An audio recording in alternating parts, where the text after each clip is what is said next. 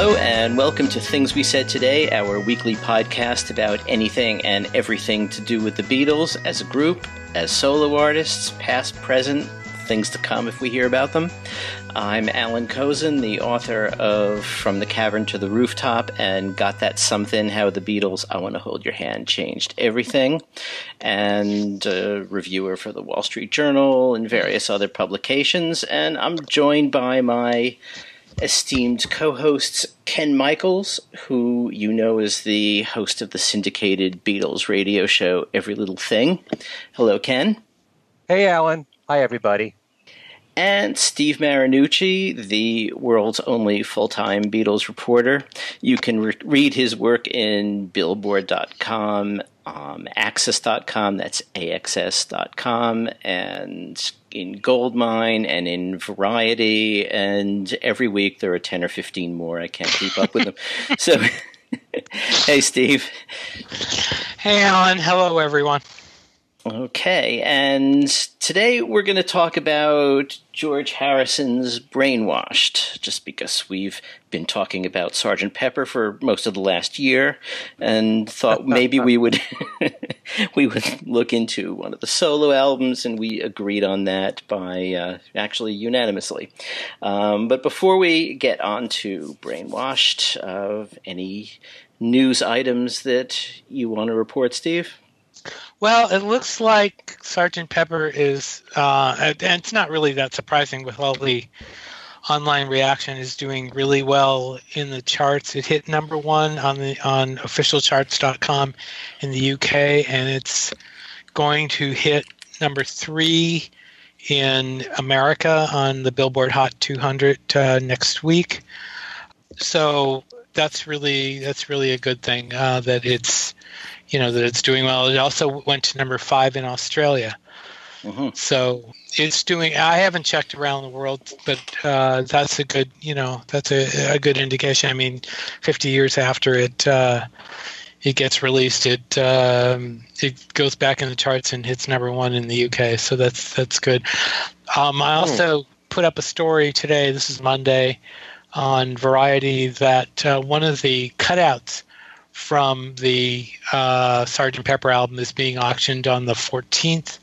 That would be the Bobby Breen cutout, which is the little head that's turned to the side between George Harrison and Marlene Dietrich in the lower right-hand part of the cover. Mm-hmm. So, yeah, it's not very often anymore that these things get auctioned, so that's kind of interesting. They're estimating the worth of it, and I don't know how much this means or whether they'll get there, is $50,000 to $70,000, and that's quite a bit. Breen, by the way, was an actor, was a child actor, and I have to admit, I'm kind of an old movie lover, and he doesn't ring a big bell with me, but he did several movies when he was a kid. But in any event, yes. So that's he came from Canada, and right. Then apparently he moved to America. Yeah, and U.S. And he said he never knew how they got the picture of him, where they got it, and why they used it. So, mm-hmm. but the Beatles apparently were fans of his when they were kids. And a couple of other things that are getting auctioned is the Andy Warhol Beatles portrait that was used on the cover of the Rolling Stone book on the Beatles from 1980, and there's also a Swedish 63 concert tour poster from Stockholm that's also getting auctioned. There's a bunch. It's an all Beatles auction, and those are just a couple of the highlights. But anyway. And which house is doing it? It's called Paddle 8, which I have to admit I've never. This is the first time I've heard of them. But yeah, it's in New York. It's in your area, Mr. Cozen. My former area. Your former area, that's right. Well, you're going to be there again in a few days. But in any event, so it's ongoing until the 14th. And it's Paddle 8, one word, PADDLE, numeral 8, for those of you that are interested in taking a look at what they have. Do you think there's some lunatic collector out there who wants to get every piece of the Sgt. Pepper cover to assemble in his living room? Yes. Yeah, I don't think it's it's going to happen. I mean, I think it's already a little late for that, but this is the thing with collecting. I mean, once you get a piece of something, you have to go for the whole rest of it. That's right. I mean, I didn't used to actually collect memorabilia in particular. I was more into music and print items, and someone gave me one of the Remco Beatle dolls. It was not only that, they gave me one Remco Beatle doll, and it was John, and it was missing his guitar. So I not only spent the next few years rounding up the rest of the Remco dolls, but I ended up getting another John because I needed one with a guitar, which means I didn't really have to do it in the first place. Right. So now I have a full set. Like plus you're like that guy in that McCartney video. I wish. What, from My Brave Face? Yeah. Yeah. I wish I had the stuff he had, but of course he doesn't really have it either. He's got it from McCartney. Right. Right. Okay. So, any other notable items? Well, I was going to one more thing. The 14th, 3 more Yoko Ono albums are being reissued. Oh, right. Fly, Approximately Infinite Universe, and Midsummer. Wait a minute. Now I forget what the third one is. But anyway, yeah, there's three coming out on Chimera on the 14th for those of you that are following the reissues. So they're the 14th of June. Right. Okay. June, that's coming right up. Okay.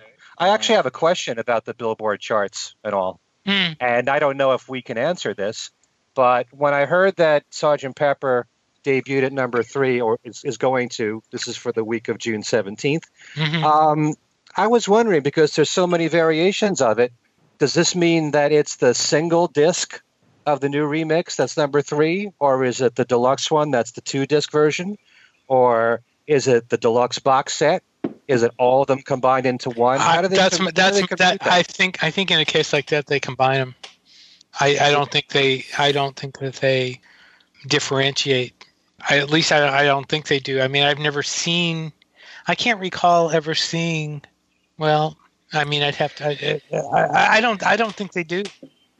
Have you run into any info about the breakdown of sales among the different editions?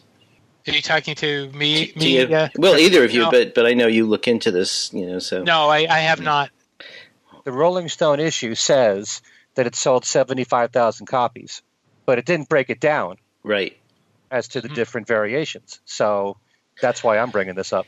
I would guess that the single disc version probably is selling the least. Really? Yeah. I mean, because everybody...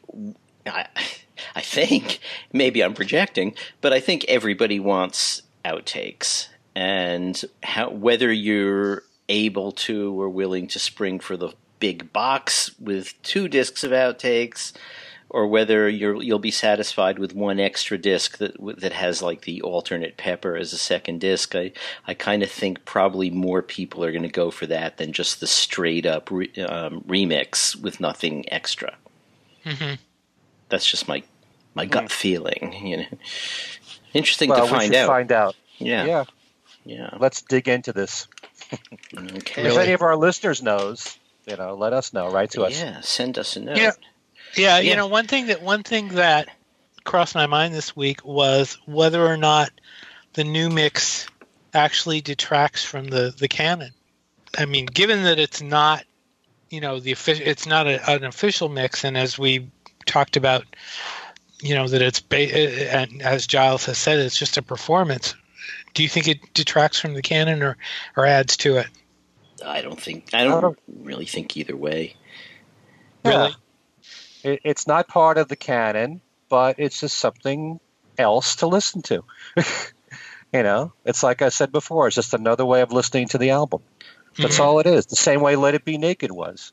The same way Love is, They're not part of the, that canon, but...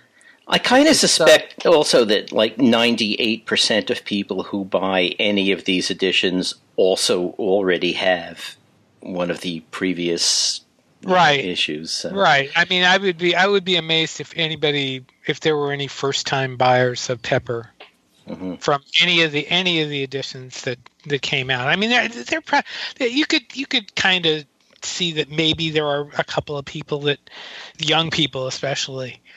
And if you are, I mean, I'd love to, if you're young and this is your first exposure to Sgt. Pepper, write in and tell us. I mean, I'd love to hear about that. But so many of the comments I saw on Facebook were from people who were making comparisons, between the old and the new. So, for what it's worth, but yeah, it'd be interesting to see. And by the way, Alan, at one point this week, I did a comparison with what you said about the remastered with the vocals and the remix, and I'm afraid to say you are correct about how the vocals sound a lot clearer on the remastered. I was really surprised, but anyway. Well, never wrong. Huh? You mean the stereo remix, the new one? Mm-hmm. Versus remastered, the vocal. The 2009. Vocal quality on the 2009 really sounded a lot sharper. I wasn't thinking so much of sharpness necessarily as, the word I was using was suppleness. I mean, the sort of human ebb and flow quality of someone singing seemed a little bit squashed on the remix, I think. We also got an interesting email from a listener, Bruce Bernstein.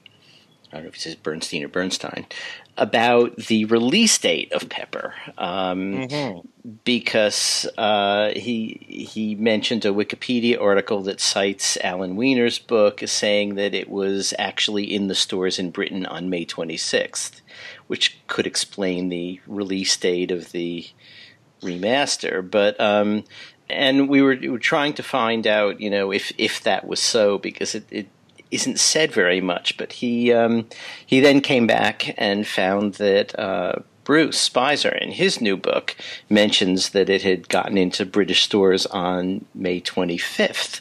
So should we be rethinking what we think of as the release date of Sgt. Pepper? We always say June 1st and June 2nd, but you could actually get it a few days earlier. I think if it floats into stores into a few stores a couple of days early, no, I don't want to adjust the thinking for that. I really don't. Okay. I mean, I've seen other people have commented about that too, but I think that's even Parlophone listed as June 1st. Right. Why would you want to? No, I don't get that. I don't think. And the reason why I think the new remix, and I honestly did not check with Universal on this. The only reason I think the new version came out before June 1st was because they were trying to get it out by June 1st. So, right. And June 1st didn't fall on a Friday, which is the release date. Right. So I think really that was the reason. Mm-hmm. I don't think there was anything mysterious about it. I don't think they were trying to do anything strange. I think that was the reason. It was just other than as I recall, and tell me if I'm right, didn't the 9/9 stuff come out on 9/9? Didn't they do that on 9/9 because they were able to, right? Well, I don't think it you would think that. I mean, if anything, the 50th anniversary of Pepper would probably be something they could do that with, but they didn't. Yeah. So anyway. But anyway, the whole May 26th thing. I'm sure there's other examples of albums that leaked out before the official release date. Right. But record companies go by that date.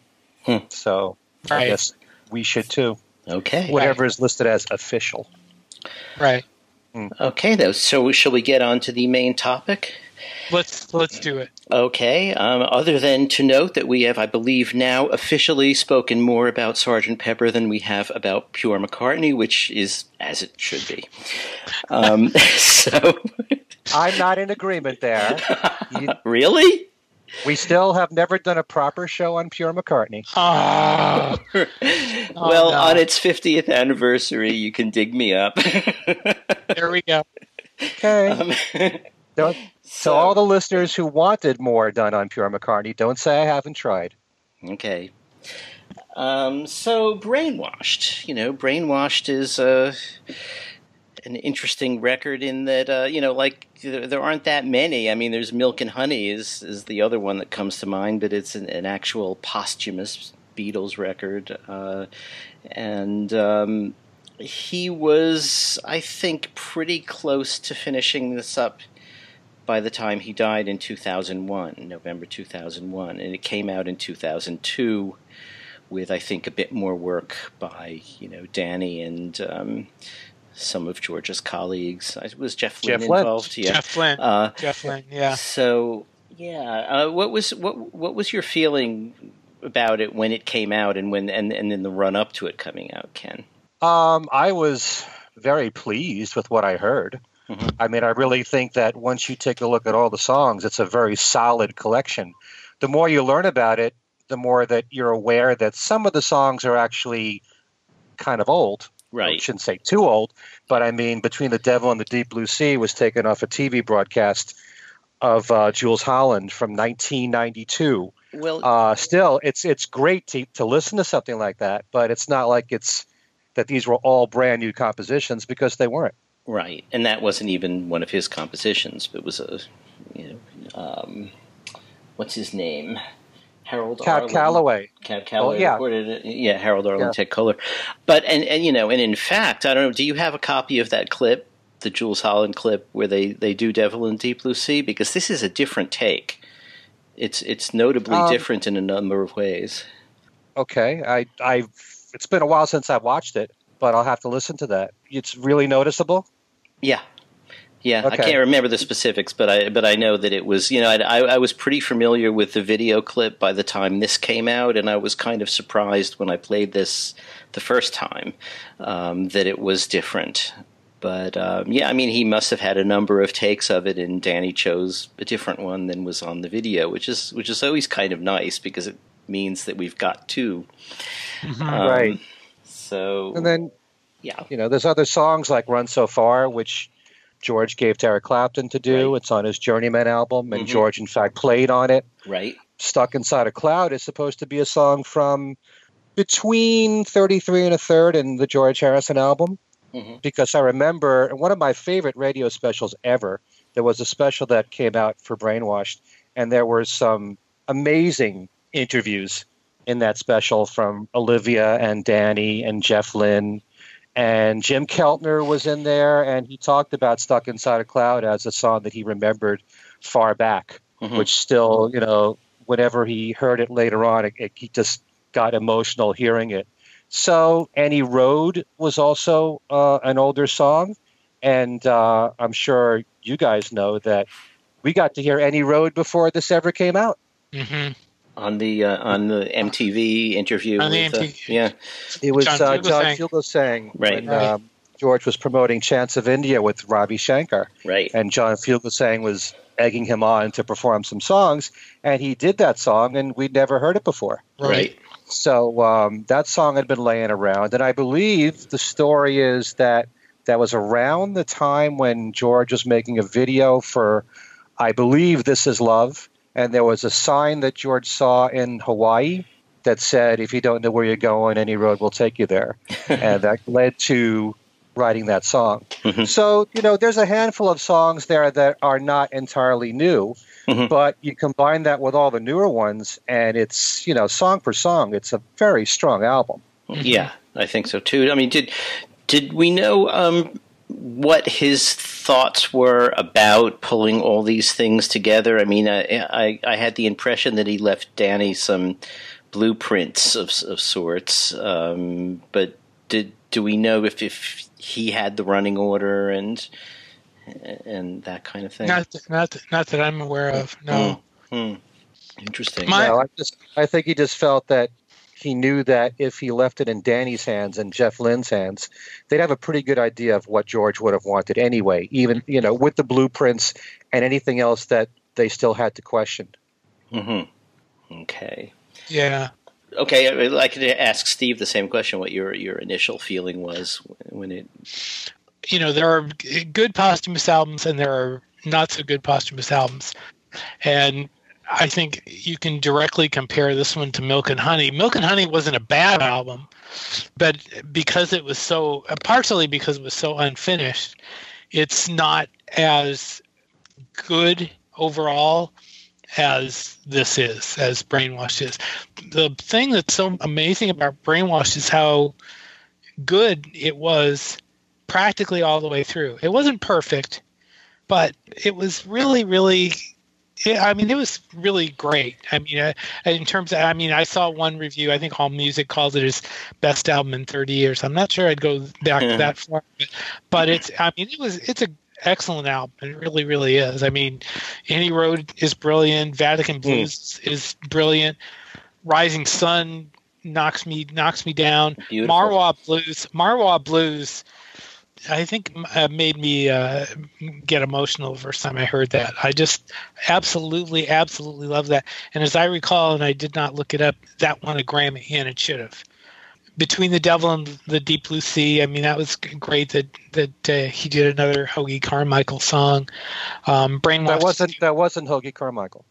That wasn't Hoagy Carmichael? No, we were just talking about that. That was Harold Arlen. Oh, was that Harold Arlen? Okay.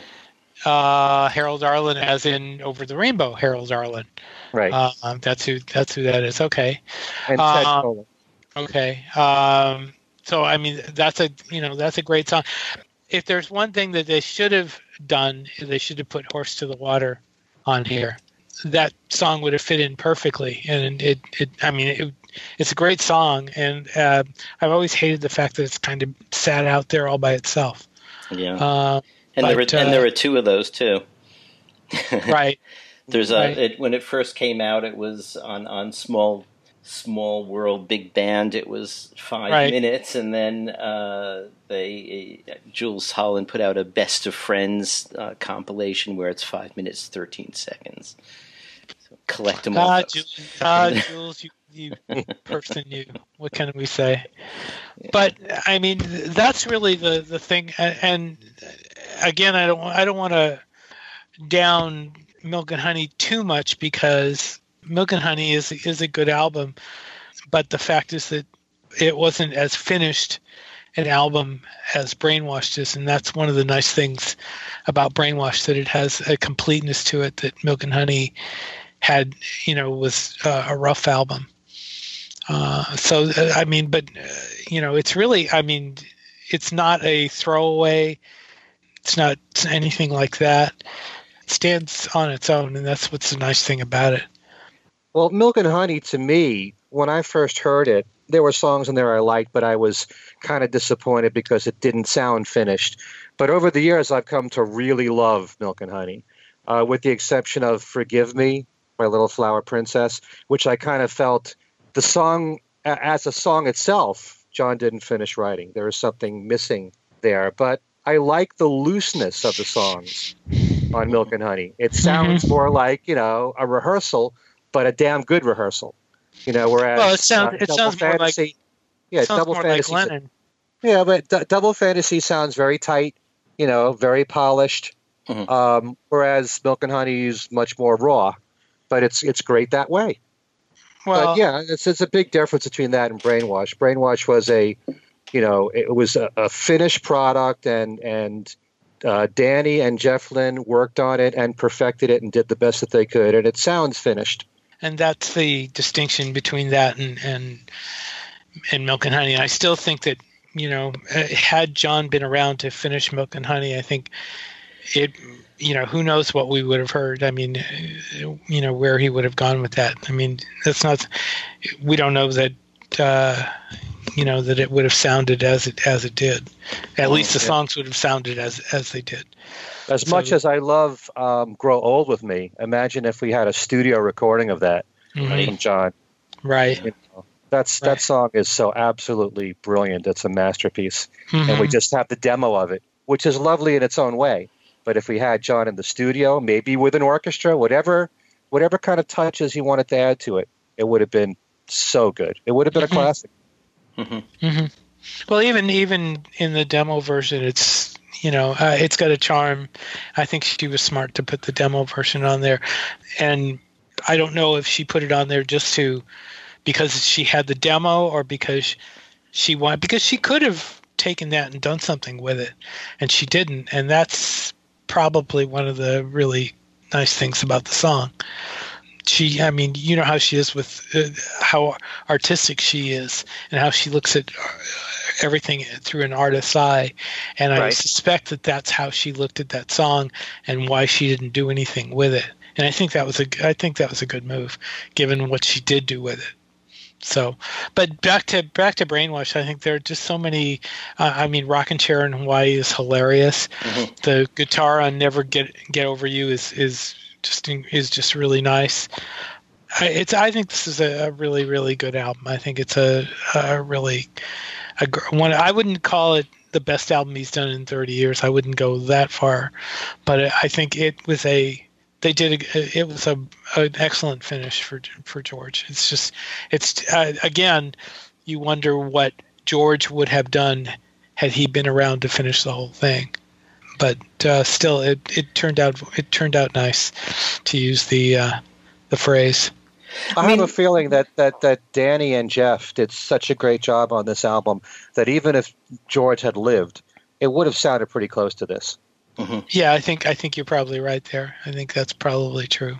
Again, though, I think Horse to the Water would have been a great addition, and I don't know why they didn't do that. Maybe, why they didn't use it. It really belonged on this album, but maybe they did it so it wouldn't be so it wouldn't sound posthumous. It wouldn't have the posthumous feel to it, because had they, pulled that track in, it would have seemed a little more posthumous than it was. What do you mean? I don't quite understand that. So what do you have in mind? Because I guess the timeline of having of when Horse to the Water came out, that came out before the album did. Right. And I don't know, maybe just collecting all the tracks at the end would have made it sound like a memorial, and they probably didn't want to do that. I don't understand what the thinking was there, though. I don't, but I don't know. I'm just punditing on and on and on. Yeah. What can I say? I mean, my impression is, given the fact that some of these are older songs and some of them are things that we didn't know about, hadn't heard about. We knew about the Run So Far, for instance, because we'd had the Clapton one, and we knew about Between the Devil and the Deep Blue Sea because we had the clip. But it seemed sort of like these are things that, George had been recording in his home studio when he felt like it, and then just, put on the shelf. And it's kind of, that has a certain charm too. This is a guy who's, obviously still interested in writing songs and making music, but not necessarily that interested in getting it out there. Mm-hmm. Which, given the way a lot of his post-Beatles music was treated, you can kind of understand. It's like, okay, I'm going to still do it. I don't care whether it goes to the market or not. Gontrapo is like that in a way.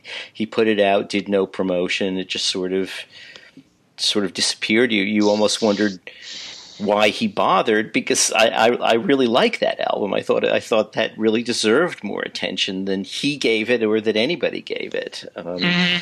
But so these things seem like, just sort of projects he did. It's as if we're getting a glimpse into his workshop in a way, or what he did musically when none of us were listening, because we didn't really have access to seeing what he was up to. So this is what he was up to, and it's kind of it's kind of nice. They're nice old fashioned songs, verses, tunes, lyrics, unlike the stuff he was complaining about in Blood from a Clone. I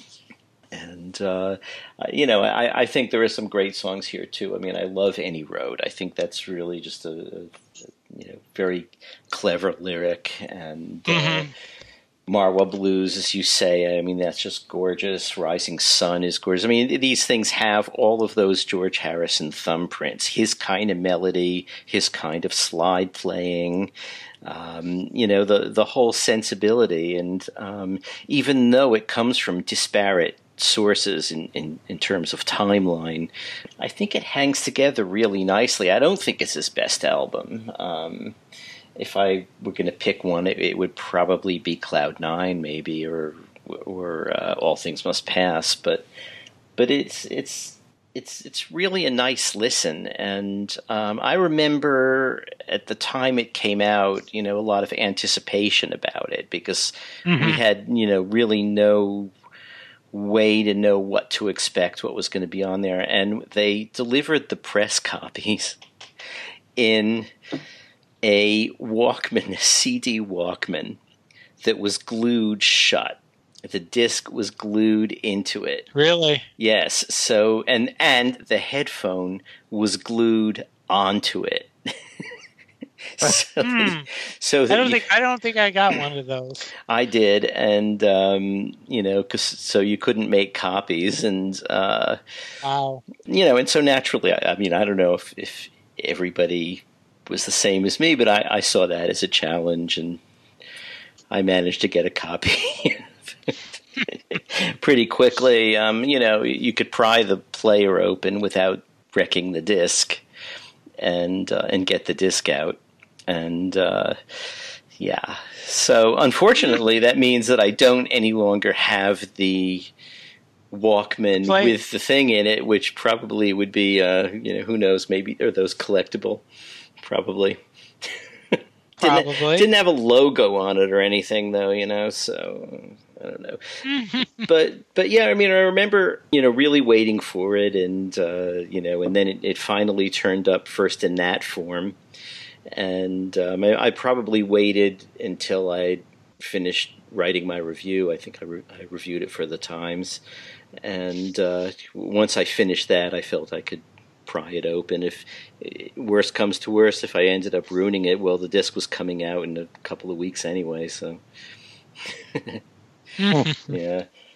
One thing, and Alan was even kind of talking about this, with George, it's very important to note that after Cloud Nine, he never put out another solo album of all new material. Yeah. He just put out the Traveling Wilburys, and he put out Live in Japan, and the compilation of Best of Dark Horse. So it was his choice to stay away from, the public eye and to release anything. And you gotta wonder why. You got to wonder why, because I mean, if his last album had been Gontrapo, okay, fine, it didn't do anything. But Cloud Nine got a lot of attention and was very well liked. So why do you think he didn't do anything else after that? Well, remember he was, and I'm not sure how the years correlate, but remember he was happy just being home, being a gardener for a long time, and I think we've talked about, how his relationship with the record company and how he got ticked off at them, and I think that had something to do with it. I think he just kind of for a while just said, "Screw it, I don't need to do this anymore." And then I've thought about this, over the years. I mean, and I really get, as a very deep Harrison fan, it bums me out that there were so many years that we did not get stuff from him that we probably could have, and I think that's all part of it, and it's too bad. I mean, it's really a shame that that's what happened. I mean, you can't get mad at him, but, and then I think I'm guessing what happened. I mean, and let me say that I'm guessing is that when he got ill, he realized that he needed to, he had music he wanted to get out, and he was going to have to get it out. And so that's a shame. I don't know if that's true. That's just a theory that I've had. I mean, what do you guys think? Oh, I totally agree with that about George feeling that he had to complete these songs. But I also agree with you that I remember how long a wait it was going from Gone Trappa to Cloud Nine. It was 5 years, the same way that we had to wait 5 years for John. You know, and but George kind of felt that, you know, he'd achieved enough. He loved making music. He didn't care as much whether or not it went to number one, you know, whether it was a blockbuster album. A few times I've heard him comment about the fact that, you know, he had to do interviews, like in the case of Cloud Nine, because the record company expected it of him. If he had his way, he probably wouldn't do them. He only did them because he had to. It was part of the game. And that's what the record company expects of you. Same thing with making videos, you know. He didn't want to have to go through all that, but he did love making music. That never changed. And the fact that he had his own recording studio where he can record whatever he wanted, whenever he wanted at his leisure, these are songs that through the years, you know, he wrote and recorded, or at least partially recorded. So, and hopefully there's plenty more. But to go back to this album, I would say that Marwa Blues is absolutely stunning as an instrumental, and the slide guitar work on that is so gorgeous. You know, it's one of the most beautiful pieces of work. I know Olivia, it's a favorite of hers. And Rising Sun is also so absolutely, it's a perfect recording. It's one of his best recordings. And the slide guitar work in there, it's just so perfect. You know, everything about that recording is so wonderful. The lyrics in this album are fantastic. You know, you've got all the different sides of him. Right. And I especially like, well, a very poignant song is Looking for My Life.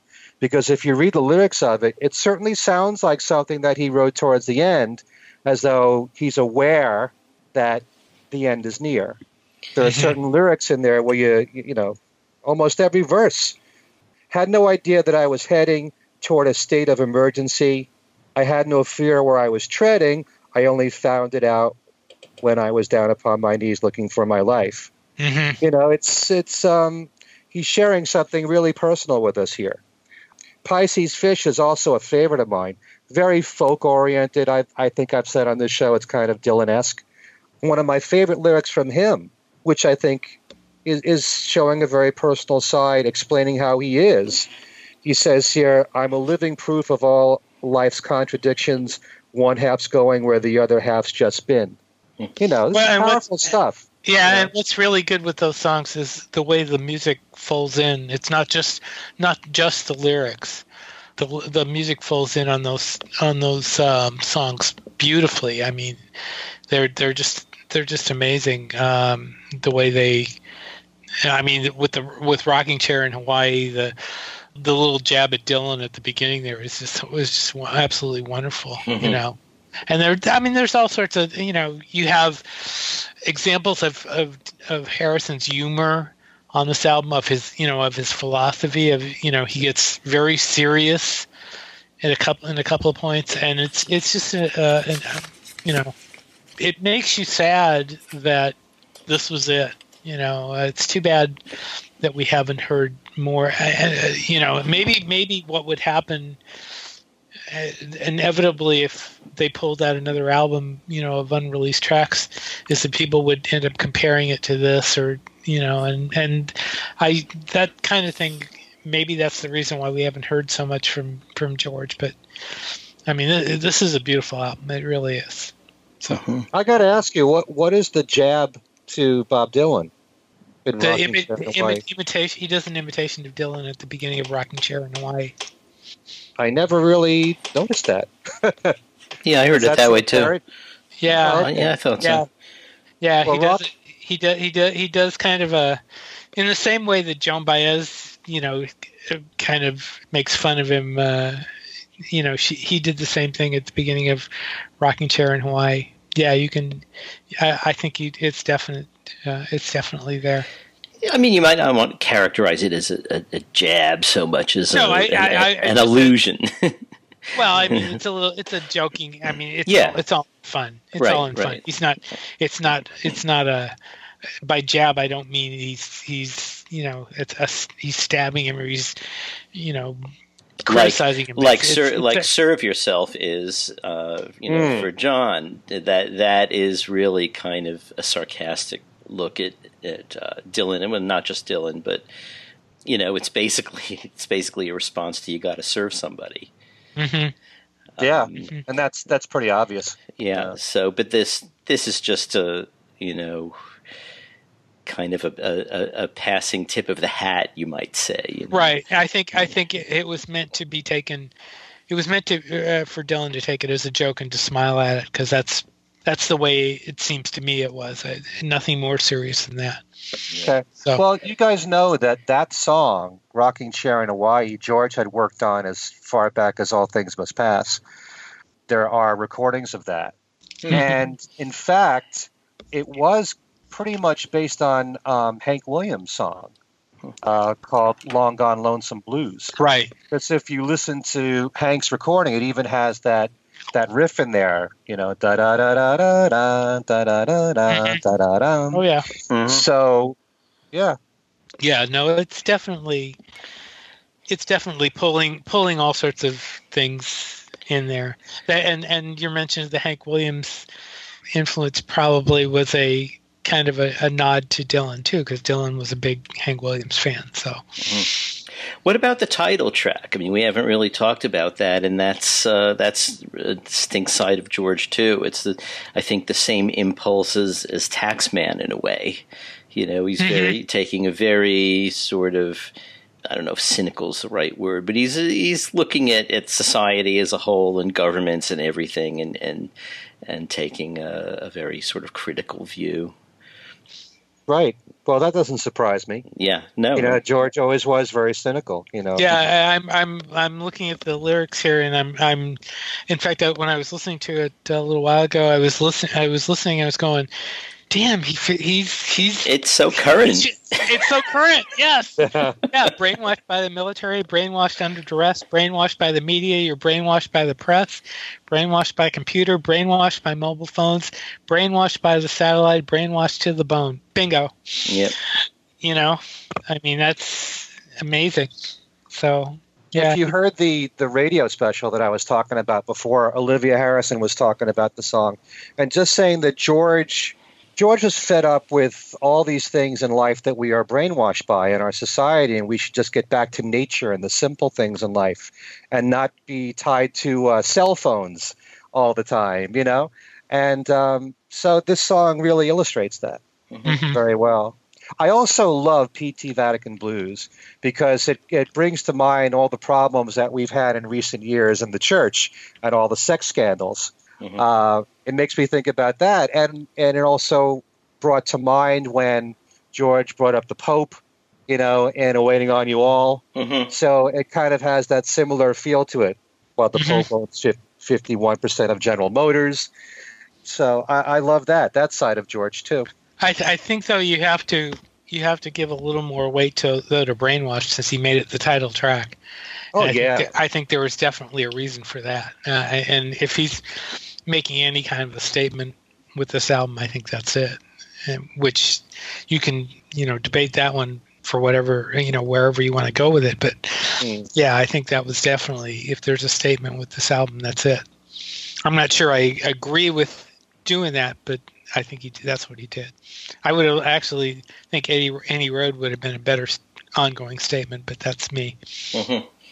So Any Road is the one that sticks with you longer. I mean, Brainwash is almost sort of lost there, I mean, in the whole discussion so far until just now, we've talked about so many of the others, and it's only now we're getting to this, and it's the title of the album, as you say. Right.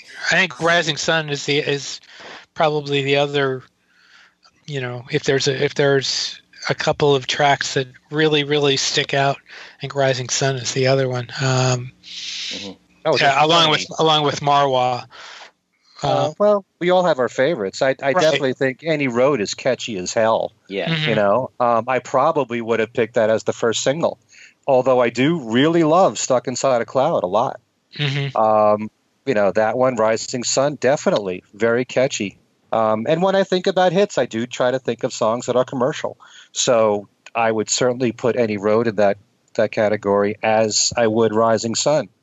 Are those the two most songs that you, as a radio person, would see? Would those have been the two most commercial, Ken? Probably. That doesn't mean they're my favorites. No, I'm just saying. I'm saying in terms of programming them. If you're an FM programmer in the day when this album comes out, and you're looking to program tracks, would those have been, along with Marwa? I think Marwa too, but I mean, you're talking about Rising Sun and Annie Road as the two you would have gone with? Yeah, they're probably the two strongest. Mm-hmm. I could see album rock stations playing those more so than I would Stuck Inside a Cloud. And I do love Stuck Inside a Cloud, don't get me wrong. I could hear rock stations playing Pisces Fish. I could hear them playing P2 Vatican Blues a lot. I seem to remember just about the whole album got played, and a lot. I mean, it didn't. You tell me. Not at all. Not at all. If anything, I was extremely disappointed that I didn't hear it being played on the radio that much. Stuck Inside a Cloud got some airplay on adult contemporary stations where it charted, but it didn't chart that high. Mm-hmm. And as a matter of fact, I was quite stunned that the album didn't do better because it made the top 20, but it didn't even go top 10. And this is a year after George's passing. You would have thought there would have been a lot of interest in it. Mm-hmm. It's kind of interesting. Milk and Honey took a little more than 3 years to come out.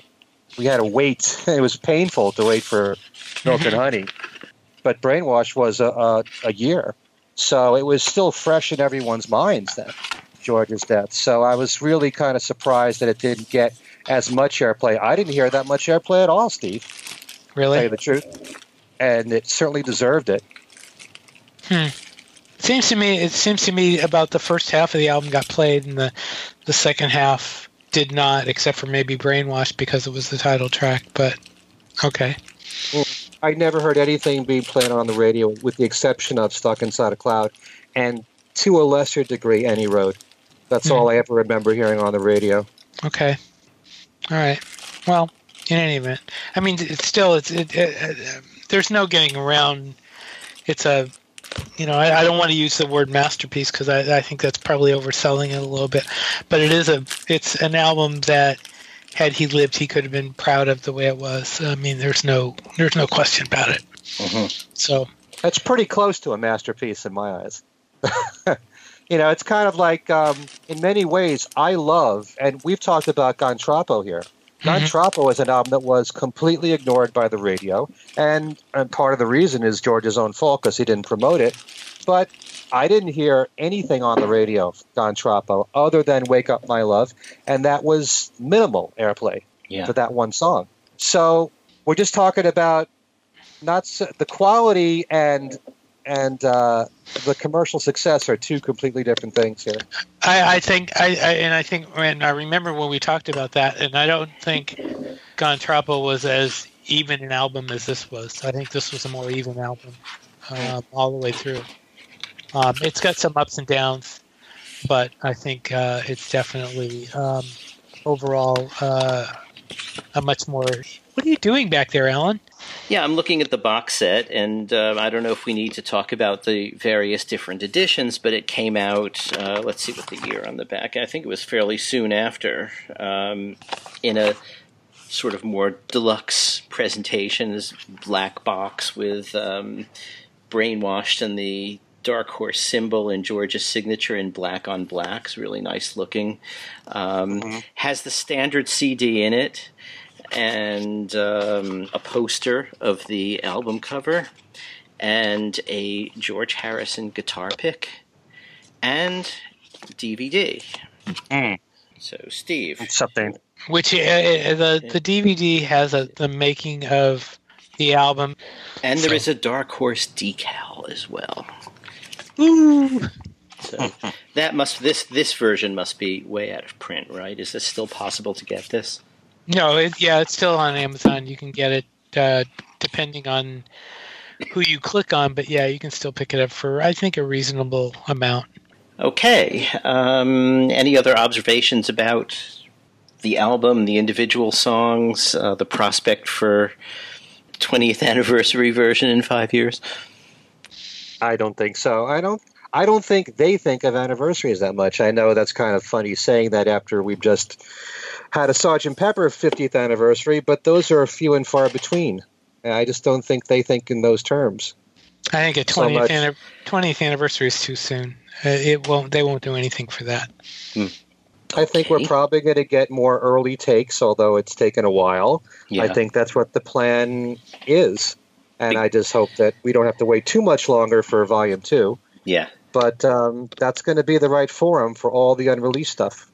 Sure. I could see, I'd be interested in hearing some early takes of these, you know. Mm-hmm. And of course they could. I mean, they really could take the version of Any Road that he played on the Fugelsang show right off the soundtrack. I mean, it's a different version, and it'd be sort of nice to have it preserved on a disc, or actually by then it'll be a stream. Right. But, yeah. No, that would be great. And that special, or that interview had Ravi Shankar, and they were talking about Chants of India. That's right. Right? Yeah. Mm-hmm. So there's another album that was in that Harrison Shankar box set that came out a couple of years ago. But that was a great album too. That was a lot of. If you're into Indian music, that was a wonderful piece that they both did together. Yeah, I was just going to say that there are so many sort of shows and appearances like that are kind of uncollected. I mean, his Dick Cavett interview is out in a Dick Cavett box set. He has put out, or his family has put out a lot of, you know, the promos, most of the promos by this point, the song promos. But there are a lot of things like the Fugelsang interview. I mean, and when I say a lot, I actually mean relatively few. I mean, because as we said, he wasn't out there doing interviews all the time. Mm-hmm. But I think there is actually sort of a nice collection to be had if they could pull those together, you know, and put out a DVD or two of some of his TV appearances from over the years. The Cavett stuff is still available through Shout Factory. Through Shout Factory, right? And that is there's actually, I mean, he did the Lennon Ono interviews and the Harrison interviews on separate DVDs, and those are well worth getting. If you don't have those, you really need to get those. Not just for the Harrison interview, because it really is good, especially when they introduce the band and you see Harrison in the background there, which is really kind of funny. But of course the Lennon Ono interviews are just incredible. Those are just amazing. You know, there's also the Rutland Weekend TV special where he plays the pirate song. You know, otherwise uncollected. So the second, so Paul is the second Beatle to do a pirate, not the first. Yeah, there you go. There we go. We forgot we didn't mention that last week, did we? Yeah, that's right. Of course, now we have to think about whether Ringo got close to that in any of his films. I mean, he did have an eye patch, I believe, in Listomania. So, did he really? I think he was supposed to be Pope, though. Not quite a pirate, but.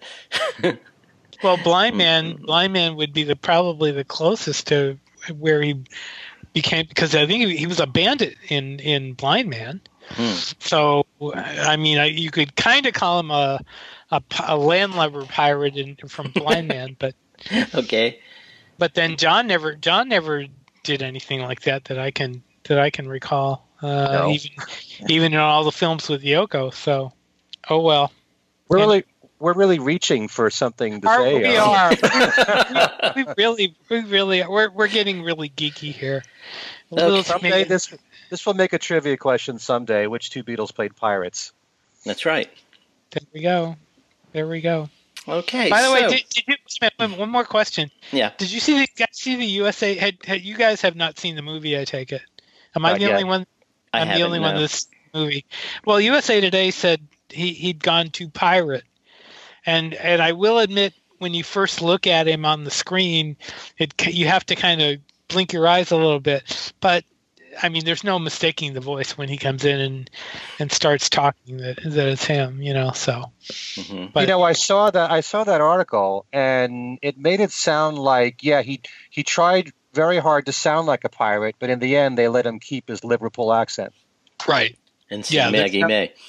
Right. There's no, I missed the Maggie May completely because he, as I recall, he sings it at the beginning, not at the end. And so I didn't know when they were coming on the scene, although I had my suspicions because I knew he was going to be, I had heard something, it involved something about a jail cell. And so when they showed him and, I kind of went, oh, there he is. And by that time the song was already gone. And I don't know that I'm going to go back and see it. I'm sure we will down the road get the DVD and I'll be able to see it. And hopefully they'll have some outtakes from that on the DVD. That would be nice. That'd be fun. I have not seen the soundtrack though, and I'm curious as to whether his version of Maggie May is on the soundtrack. And I have not, but I have not seen that since we've seen the movie. But let me say again that if you like Pirates of the Caribbean, you will probably like the movie. If you have not liked Pirates, you probably won't like the movie all that much. Although there are two good scenes with Johnny, besides the McCartney scene, there are two good scenes with Johnny Depp that I thought were great. One's at the beginning and one's a little later on than that. But anyway. Hey, before we go, just want to say that on our next show, we'll be giving our thoughts about the new PBS special on Sgt. Pepper. So we haven't deliberately avoided it. We will be talking about it on the next show. Okay, guys, so maybe we should wind up. Yeah, maybe we should. Yeah. Okay, so Ken, how do people get in touch with you, and what kind of contests have you got coming up this week? They can write to me by email at everylittlething@att.net. Also on my website, as I'm sure, well, hopefully you know, every single week I have Beatles trivia, in which you can win one of 9 amazing prizes, including the new Sgt. Pepper CD, Flowers in the Dirt, the special edition with the bonus disc of Elvis Costello demos, the acoustic demos, books from Mark Lewison and Kid O'Toole, a great selection of prizes there. And sometime this week, I'll be giving folks the chance to win a pair of tickets to see Joey Molland in concert. And you may have heard about this, guys, but he is going to be performing the entire Badfinger Straight Up album. He's doing that in concert now. And he's playing at Daryl's house in Pauling, New York on July the 2nd. And I have several pairs of tickets to give away. Just go to the upcoming concerts and events page on my website to find out how to win if you live in the area. So that's on July the 2nd, Joey Molland at Daryl's house. And one more thing, if you happen to be in the New England area, this coming Saturday, I'll be one of the MCs at the Fab Four Music Festival, which is an all-day event. It's 20 acts from the New York, New England area, all Beatles tribute acts, all performing throughout the day. There's an indoor stage and an outdoor stage. The outdoor one is the one that I'll be emceeing. It's called the Octopus's Garden stage. So if you happen to be in the area and you want to have a whole day of Beatle music, come on by, say hello to me. It's at the Oakdale Theater in Wallingford, Connecticut, this coming Saturday, which is June the 10th. And Steve, how about you? How do people get in touch with you, and what should they look for coming out from you in the next week? I just put out the Variety article today on the Sgt. Pepper auction. I don't have anything to reveal. Okay. But you can get a hold of me at BeatlesExaminer@gmail.com.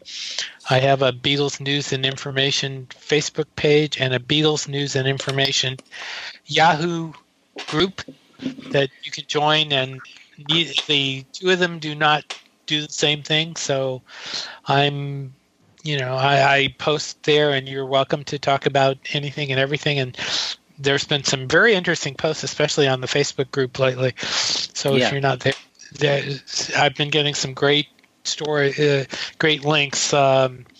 that I've been posting. So please come and even if you just say hello to me, I'm there. So. Okay, and you can write to all of us at thingswesaidtodayradioshow@gmail.com. You can follow us on Twitter with the @thingswesaidfab. And we have a Facebook page, Things We Said Today Beatles Radio Fans, which Steve just alluded to. And if you want to contact me, you can contact me through Facebook on either Alan Kozin or Alan Kozin Remixed. And so I think that's about it. So for Steve Marinucci and Ken Michaels, this is Alan Kozin saying thanks for listening, and we'll see you next time.